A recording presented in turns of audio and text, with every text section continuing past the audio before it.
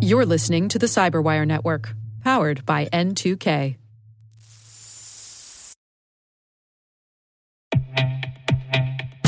With over 8,000 threat hunters analyzing over 65 trillion signals daily, Microsoft works tirelessly with the federal government to keep our nation's data secure.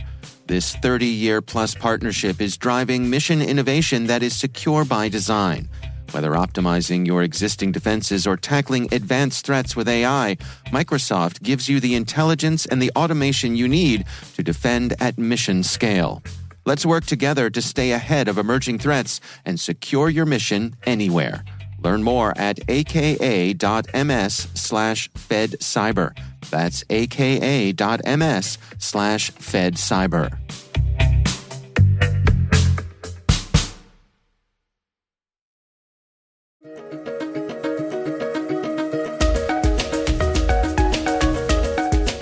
Hello, everyone, and welcome to the CyberWire's Research Saturday. I'm Dave Bittner, and this is our weekly conversation with researchers and analysts tracking down threats and vulnerabilities, solving some of the hard problems of protecting ourselves in a rapidly evolving cyberspace. Thanks for joining us.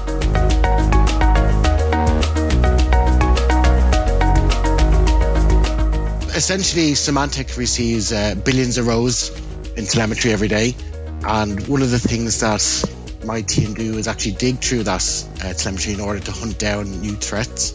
And it was through one of these analytics that we were able to identify some suspicious credential dumping activity, which led us on to uncovering Pompilius and their attacks against organizations operating in the chemical sector. That's Alan Neville. He's a principal threat intelligence analyst at Symantec. The research we're discussing today is titled Lazarus Targets Chemical Sector.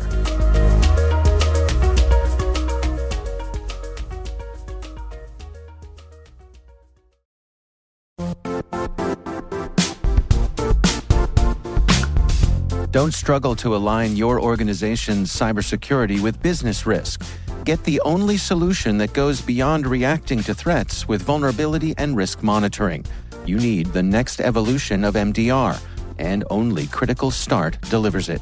Critical Start doesn't just monitor and respond to threats.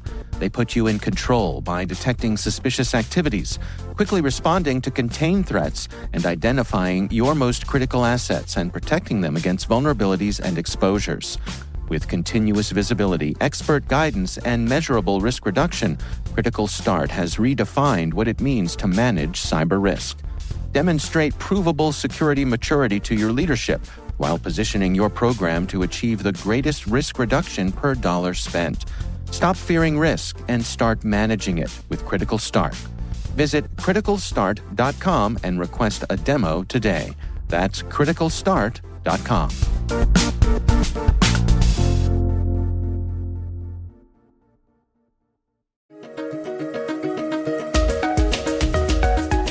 Well, before we dig into the details here, I mean, this centers around the Lazarus Group, which is out of North Korea. Can you give us a little bit of the background on them? Yeah, so Lazarus itself is kind of more of an all-encompassing name that mainly consists of a lot of different subgroups. Across Symantec themselves, we already actually track probably at least up to 15 different groups that are all kind of under that umbrella name Lazarus. And Lazarus was originally the name that was known as Hidden Cobra, which was used by the US government. Essentially, there's many of these different subgroups. We've split them out based on some of the separate activity that we actually track across Symantec. So we would have groups that we'd associate with North Korea, like Bluet or Ballworm, for etc. Which, for example, let's say Bluet, they would target individuals in South Korea using threats like EagleBoss, mainly executives doing their business or working in South Korea. Ballworm, for example, is another group that we track where they had previously hijacked software updates in order to install their malware. We had Cloverworm, which we've also published on in the past. This was essentially an espionage effort by North Korea, where they were involved in financially motivated attacks against crypto mining or crypto organizations. And some considered these groups known as like Springtail, one and the same. But when we start digging into that activity for Clover, we kind of split that out into two different groups. So it's somewhat confusing in terms of where lots of different vendors track all this subset of activity under different names. And Lazarus has essentially become one of these umbrella terms which kind of encapsulates all of North Korean activity. And as you mentioned, your team is tracking this particular group as the name Pompilus, is that right? Pompilus, yeah. That's the group that we've dubbed for this particular set of activity. And so this starts out with a continuation of Lazarus's technique that is referred to as Operation Dream Job. Yeah, so Dream Jobs is quite interesting. There's actually been quite a bit of reporting about this over the last several years. It was first published by our colleagues in ESET in a blog around June 2020, where they specifically detailed a campaign which attacked defense and aerospace companies in Europe and the Middle East between like September and I think it was December 2019. And in that campaign, which they named Interception, made use of social engineering and relied on like a modular malware to collect and perform reconnaissance on targeted networks. At that time, according to ESET, the attackers made initial contact with their targets through LinkedIn. The attackers themselves had been creating profiles impersonating HR recruiters from international companies in the defense sector and aerospace sectors. And they used these copycat profiles to send job offers to their targets. And for any of those who may have showed interest in those jobs, they would then eventually send them like a password protected archive, which was either sent directly to them via email or may have a link to like one of those cloud providers like OneDrive to install their malware. And then later, I suppose in 2020, McAfee also documented a similar campaign.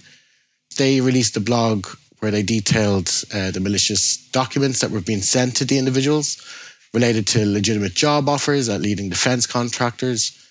All of the organizations that were detailed in that blog had active defense contracts of varying sizes and scope, all with the US government. And then there was also additional reporting by Clear Sky. They had released a report where they detailed some further tactics of the attackers. For example, they began to impersonate legitimate individuals in companies, not just setting up fake profiles, but actually copying LinkedIn profiles from existing employees and using their images as well. They began to build up a reputation by adding other individuals within those companies to LinkedIn before they began reaching out to their targets, essentially kind of using the same means as before, like sending job offers. In those cases, they began leveraging other messaging platforms as well. So it wasn't just LinkedIn, but they began to branch out onto other platforms like WhatsApp or directly through SMS texts and even in Twitter. And then we'd also seen a blog that was published in January 2021 by Google, and they had observed similar campaigns. But in these cases, it looked like the attackers had shifted their focus away from defense and aerospace and started focusing on security researchers. In these campaigns, the attackers began to impersonate professional security researchers, setting up LinkedIn profiles and Twitter accounts, a lot of what we've seen previously. But they even went as far as starting to create blogs, publishing articles on exploit vulnerability research in an attempt to build up that reputation.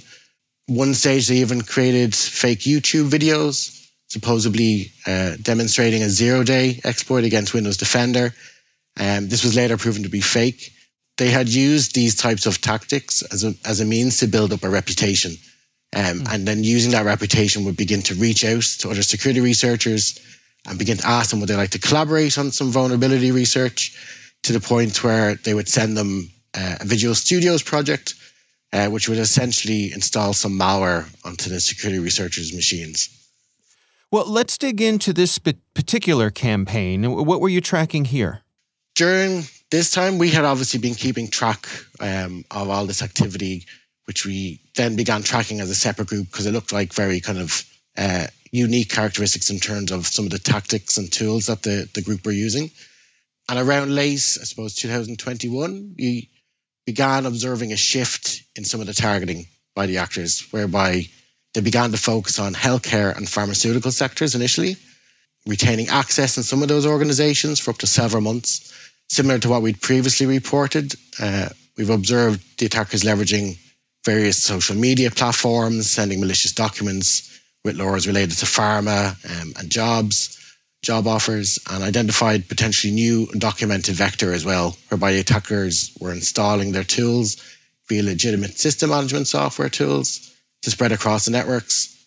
We'd also observed the attackers targeting financial organizations that were heavy into cryptocurrency as well. As we continued to monitor the group into 2021 and then later into 2022, we noticed a second shift in their targeting whereby they began to set their sights on organizations operating in the information technology sector, which included web hosting companies, some small-time registrars, and we'd also seen some IT support contractors as well. And then at a later stage, we start seeing a shift towards conglomerates. We believe that they had targeted these organizations in the IT sectors initially to build out some of their infrastructure. The majority of their command and control servers that they use are compromised websites, so it kind of makes sense for them to go after those organizations. However, there was another theory as well that they were likely targeting these organizations as a means to get access to other organizations of interest, essentially, I suppose, performing a supply chain attack. And we noticed some of the other victims around that time were partnered with some of those IT contractors. In terms of the chemical targeting, as we began to, I suppose, dig into those conglomerates, we had noticed that majority of those victims actually operated within the chemical sector, specifically the machines that Lazarus was targeting at the time. All were related to machines that were being used to conduct research in the chemical sector, specifically around some projects that were being worked on in collaboration with different organizations. The research that you all have posted here includes a case study, what you tracked from an organization in the chemical sector. Can we go through that together, get some insights as to how Lazarus went about this? Yeah, so in the recent victim that we described in the blog, we'd seen the victim themselves were operating in the chemical sector. They were part of a conglomerate. We believe that they had been initially sent some malicious emails that contained links to a remote site, and the user that they had targeted essentially had opened the email, clicked the link, which in turn was able to download and install a malicious DLL file onto their machine, which essentially gave the actors a backdoor access. So once that backdoor was installed and executed, it was used to download a second stage payload, which the attackers were able to leverage, and that gave them the ability to be able to execute arbitrary commands that were all being executed in memory. And they were able to use that access to install additional tools, potentially steal information from the infected machine itself. And in multiple cases where we observed them installing these tools, we had seen them leveraging Trojanized versions of legitimate projects like compression libraries. In some instances, we had seen them using system management software to install some of their backdoors on other machines once they gained that initial access. And again, that's probably all likely just to try remain under the radar for as long as possible within those organizations. And I suppose after the attackers had gained that access, one of the first things we seen them do was obviously start to collect credentials to assist in that lateral movement. The attackers then began creating multiple scheduled tasks to ensure persistence as a means to run commands. They were leveraging batch files to do this in those cases. And we also observed them installing older versions of, I think we'd seen Bitdefender, which had software that was vulnerable to remote code execution vulnerabilities, which again was likely to allow them to execute arbitrary commands on harder to reach systems.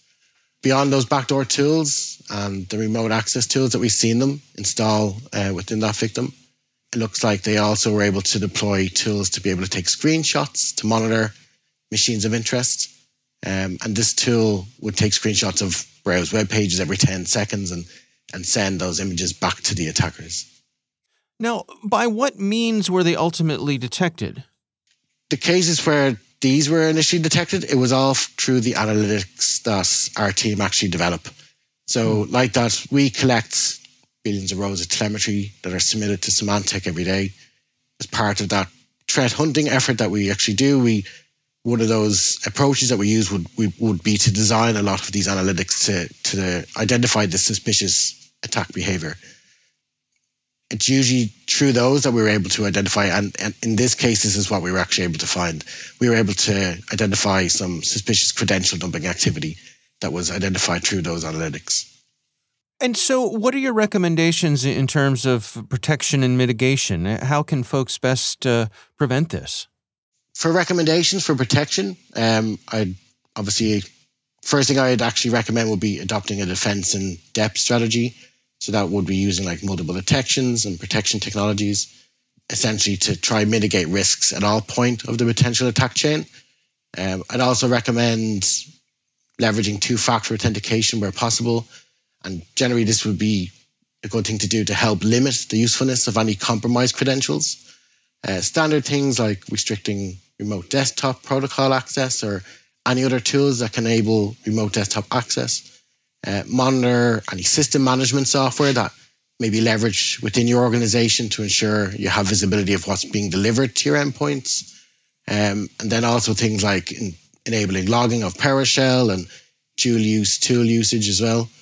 I'd also recommend working with your own security teams and security vendors, review the protection information that's available, shared to our blog or shared to our other colleagues as well, to ensure all the steps have been taken to detect and block this type of activity across your organization.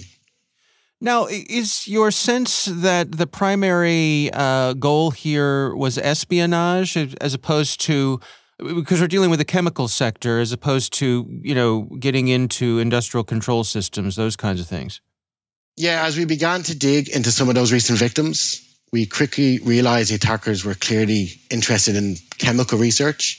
The organizations where we actually observed the attackers gaining access to, we were able to quickly identify that those victims had working relationships with each other, and we could see them specifically seeking out research materials, in these cases related to epoxy research that the organizations were collaborating on. And what was pretty interesting about epoxy research, it's not just glue at the end of the day. It actually has many other practical uses, among some of them being solid-state fuels. As we know, North Korea have ramped up their missile testing since the beginning of 2022. And we believe it's likely due to the sanctions that have been imposed in the country, the fact they've been excluded from that wider scientific community. They're beginning to resort to stealing that type of research and intellectual property to further their own either nuclear programs or interests. What's also interesting about this is we've also seen other North Korean groups as well targeting the chemical sector for similar research recently. This is a group that we've known or that we track, and we've also published on in the past, known as Stonefly. And at that time, they had been targeting, again, conglomerates, again, involved in research around super alloys, specifically used for heat shielding. And it appears to be some sort of directive of theirs to collect this type of information.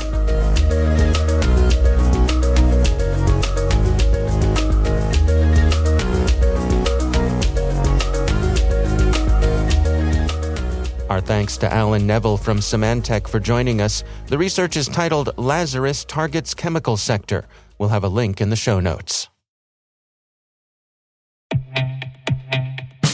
And now a word from our sponsor, SpyCloud, the leader in operationalizing cybercrime analytics. Traditional threat intelligence is a thing of the past. Cyber criminals are stealing vast amounts of credentials, session cookies, and financial data every day, and it's hard to keep up. SpyCloud is the trusted partner businesses turn to fully understand their darknet exposure risk and neutralize threats before it's too late. SpyCloud alerts your organization as soon as an employee or customer's data appears on the darknet, so you can act faster than bad actors to prevent cyber attacks like ransomware, session hijacking, account takeover, and online fraud. With insights from the industry's largest repository of recaptured data, protect the digital identities and systems most important to your business. Get your free corporate darknet exposure report at spycloud.com/cyberwire and see what information criminals have in their hands today. That's spycloud.com/cyberwire. The CyberWire podcast is proudly produced in Maryland out of the startup studios of Data Tribe, where they're co-building the next generation of cybersecurity teams and technologies. Our amazing CyberWire team is Rachel Gelfand, Liz Irvin, Elliot Peltzman, Trey Hester, Brandon Karpf, Eliana White, Paru Prakash, Justin Sabi, Tim Nodar, Joe Kerrigan, Carol Terrio, Ben Yellen, Nick Valecki, Gina Johnson, Bennett Moe, Chris Russell, John Petrick, Jennifer Iben, Rick Howard, Peter Kilpie, and I'm Dave Bittner. Thanks for listening. We'll see you back here next week.